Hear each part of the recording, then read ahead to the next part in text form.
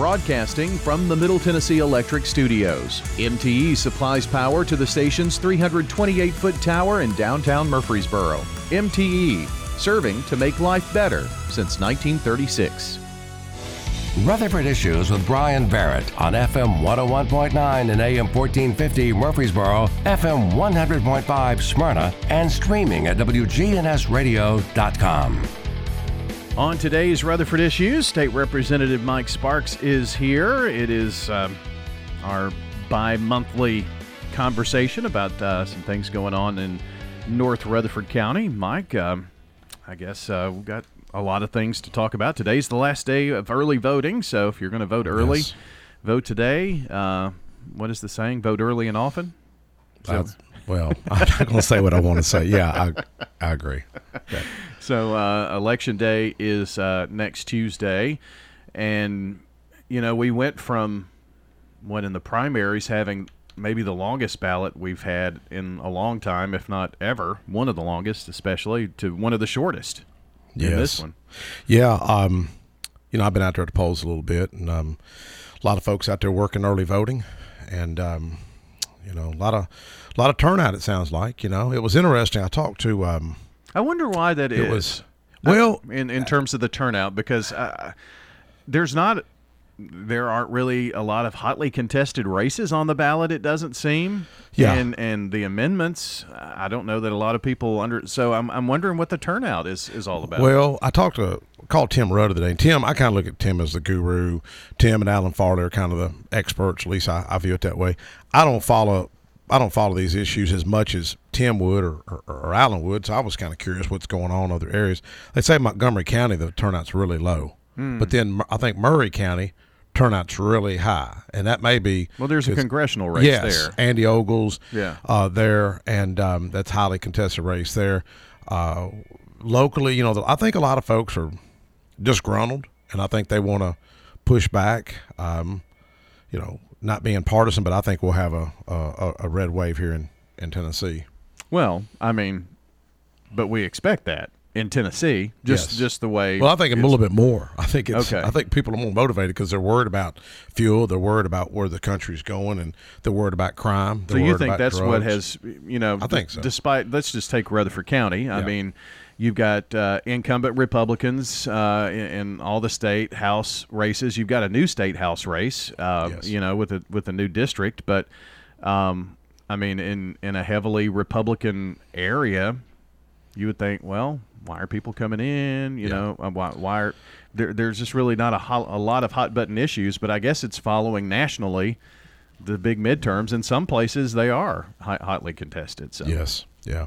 Well, Spencer Hahn, son of Asbury, Freddie Hahn, my former coworker at Nissan's, joined us. How you doing? I'm doing good. And did you speed on the way up here? I don't think I want to answer that. Plead the fifth, yeah. Speaking of importance of voting and voting for our veterans, you know, he lost his dad in Iraq. How old were you when your dad passed? 405. 4 or 5, yeah. But he joined us. You've been on the station a couple times up here, haven't you? I have. I thought you had, you know. But I think people are motivated. I think people are upset about the border. When we've got a survey we put out, like we try to get a survey out there annually, and man, illegal immigration is a top issue. Is it the top, or is it inflation and economy? Well, I mean, crime, inflation, those are top issues too. But the feedback we're getting, and it could be a little skewed when you look at surveys and polling. You know, you've got, like with polling, a lot of times landlines. A lot of folks aren't using landlines, but Right. My survey goes to people's residents, and most time it's the older people, in my opinion, that's going to be returning the survey. You know, taking the time to fill out the form and write their names down, share their concerns. I think that's a little older. And I haven't pulled that data to make sure, but I would, because they don't put their ages on there. But it's illegal immigration. I mean, you look at the fentanyl crisis; it's through the roof. Folks dying from that. I mean, that's a war within our own country right now. And is that coming from China? Where's that coming from? I mean, it's like it's being purposely pushed out here on our young people, and many of those are military age folks, and we're losing a lot of them. Yeah. I had a conversation with someone yesterday that you and I both know, talking about their husband's family member who passed away from a drug overdose, and the autopsy results were it was 100% fentanyl. Wow. And that's and they died. And so, I mean, is there going to be any recourse of the person that sold it? That's exactly what she was asking. It's like, does something happen here? They know who sold the drugs to the person. So, I mean, that's where it gets into. Let's fund law enforcement. Let's fund those detectives. That's going to go investigate that to eradicate that. And folks like that. I mean, if you're selling a drug that's going to kill people, I'm not a big capital punishment person, but man, I say just execute them. I mean, if it's this bad, where it's like bringing a mass destruction. That's weapon of mass destruction. My friend Michael Carnes, who's a filmmaker that's been on the air with us a few times, he's working on a like a PSA documentary about the impact of fentanyl on society. Commissioner Marie Williams was in my office 3 weeks ago, and we're meeting with Michael to find out what else can we do to get the message out. Michael's working on it. I'm hoping he's going to be able to find some funding to help him with it. But this is probably the first time you've ever heard me talk about executing folks. But when they're doing this, then, have a trial, have the evidence, start. I mean, that's what we're going to have to do to start combating this problem, in my opinion. Not just let them off the hook and, give them a few years. If they're selling a product that's going to kill people, then let's be harsh on them. It should be considered not a drug crime, but a murder crime. Yes, exactly.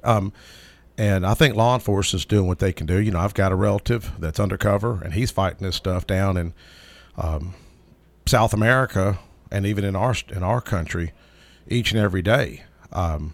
And we're just being overrun with this stuff. And when you've got, what's the latest estimate of how many illegals have crossed the border? Gosh, it was something like 2 million this year, wasn't it, or something like that? Yes, and I know a lot of those folks are leaving poverty and they seek a better life. I understand that. I'm half immigrant. My mother's from Scotland, but she came over here legally, after meeting my father after World War II. But it's sad. I don't know if I told you I lost a loved one last year. I haven't ever talked about it. I haven't even told my mother. My mother's asked, "Hey, how's so-and-so?" I've had a lie to my mom. Man, that's rough. You ever had a lie to your mom? I mean, that's rough. I said, Mom, he always made bad decisions. I mean, I haven't told her that he's passed away. And this is the first time I've shared this publicly. But when you feel pain and you see that kind of stuff, it puts a lot of passion and, where you really want to make an impact is to save the next generation. That could be Spencer. That could be one of your friends. How old are you? 21. 21. I mean, have you known anybody passed away from drug addiction yet? Not yet. And not yet. I've met those folks. I mean, it's affecting it's affecting these young people, man. Yeah. Well, definitely some hot button issues. And again, today's the last day to vote early. And if you want to cast your vote on Election Day, that's, of course, next Tuesday. Next Friday, a week from tomorrow, is Veterans Day. And that kind of ties into, I think, some of the other topics that you'd like to kind of chat about this morning. Yeah. What else you want to get into? Well, you got Spencer here. So. Yeah. Well, I trained his dad in Iraq, and I trained his dad at Nissan, and then he was later sent to Iraq. But wow, I learned something new about you today. We done the same job. I mean, one reason I care about Spencer and those issues is because I trained Freddie. I was, I think, 29 and doing the same job. I was going day shift at Nissan, and then later I left and started my own business, and he come by my car business, and he said, Mike, I've been deployed to Iraq, and my mother was there. My mom's very, very spiritual, and my mom said, son, you mind if I pray with you? And my mom prayed with him, and sadly he lost his life in Iraq, probably, I'm going to say 6 months to 8 months after he bought that GMC. And then the cool thing about it, even though he lost his life, he still left a legacy. Y'all still got the GMC. We do. Don't you today? We still have the GMC. I hope you don't ever sell it. No. I don't think he'll sell it. No. But his dad was just a good guy, man, because I tell you what touched me is when I was at his funeral, I was at Freddie's funeral because we knew him by Freddie. We didn't know him by Asbury. We didn't know him by Sergeant Hahn. I tell you what got to me is at that funeral at that Methodist church over in Smyrna, when they started calling out all the awards that guy won, all the accommodations. It was all the accolades that he was awarded during his service. He never talked about none of that stuff. Never said a word when we worked together. Never said a word. But, we ended up getting a road named after him right in front of Nissan. And I talk about strange coincidences, God wink moments. It truly was one. His grandfather claims he's seen an apparition the night before he got the knock on the door from the military. And he went and told your grandmother, you lost your grandmother, what, February? Yes. Yeah, lost his grandmother. She was a fighter, wasn't she? She really was. Man, she was cool. But he claimed seeing an apparition, and then the next day they got that knock on the door from the military. But I had reached out to a guy in Smyrna to name a road after him. He acted like he would, and then about 2 months later, he changed his mind. And I was like pissed and hurt. You ever been pissed and hurt? Well, sure. Okay. I was pissed and hurt. I was in front of Kroger on Samberly Parkway, and I happened to call Russ Goodrow in Smyrna. It was right after that conversation. The guy says, he changed his mind, not going to do it. Named after a granddaughter. And I called Russ Goodrow. Russ said, Mike, it's just it's just very coincidental that you're calling me about this. Because I said, hey, I want to recognize his dad. And he said, the guys that own the land in front of Nissan, that 80 acres, didn't know what to name the two roads. They were in here the other day. All right. So the largest investment to the town of Smyrna, other than Nissan, is the $40 million Nissan T-Cat on Sergeant Asbury Hahn Way, and Specialist Raymond Mitchell, who was a young 21-year-old that was shot by a sniper in Iraq. And I heard he was just handing a kid a bottle of water, and a sniper killed him. But that's what I was talking about. A lot of times a door gets shut, and then God's got a better plan for a bigger door to get open. So he was a believer. In fact, I'm looking at a picture of you. How old are you in this photo right here? And that photo's on my Facebook page under Michael Sparks. How old are you, 4? Probably so. You remember that? Probably 4. You don't remember that, though, do you? Nope. Yeah. Freddie's holding him, and when that was, I guess, about before he was being deployed. Yeah, it was before he was being deployed. So now you said you were 21 and you were 4 when he passed away. So there are probably few memories that you have. Very, very few. I can count them on my hands. You were just so young. Yes. Yeah. So, but what does it mean to, have someone like Mike and the road named after him, and just people who want to keep your dad's name out there as one of our veteran heroes?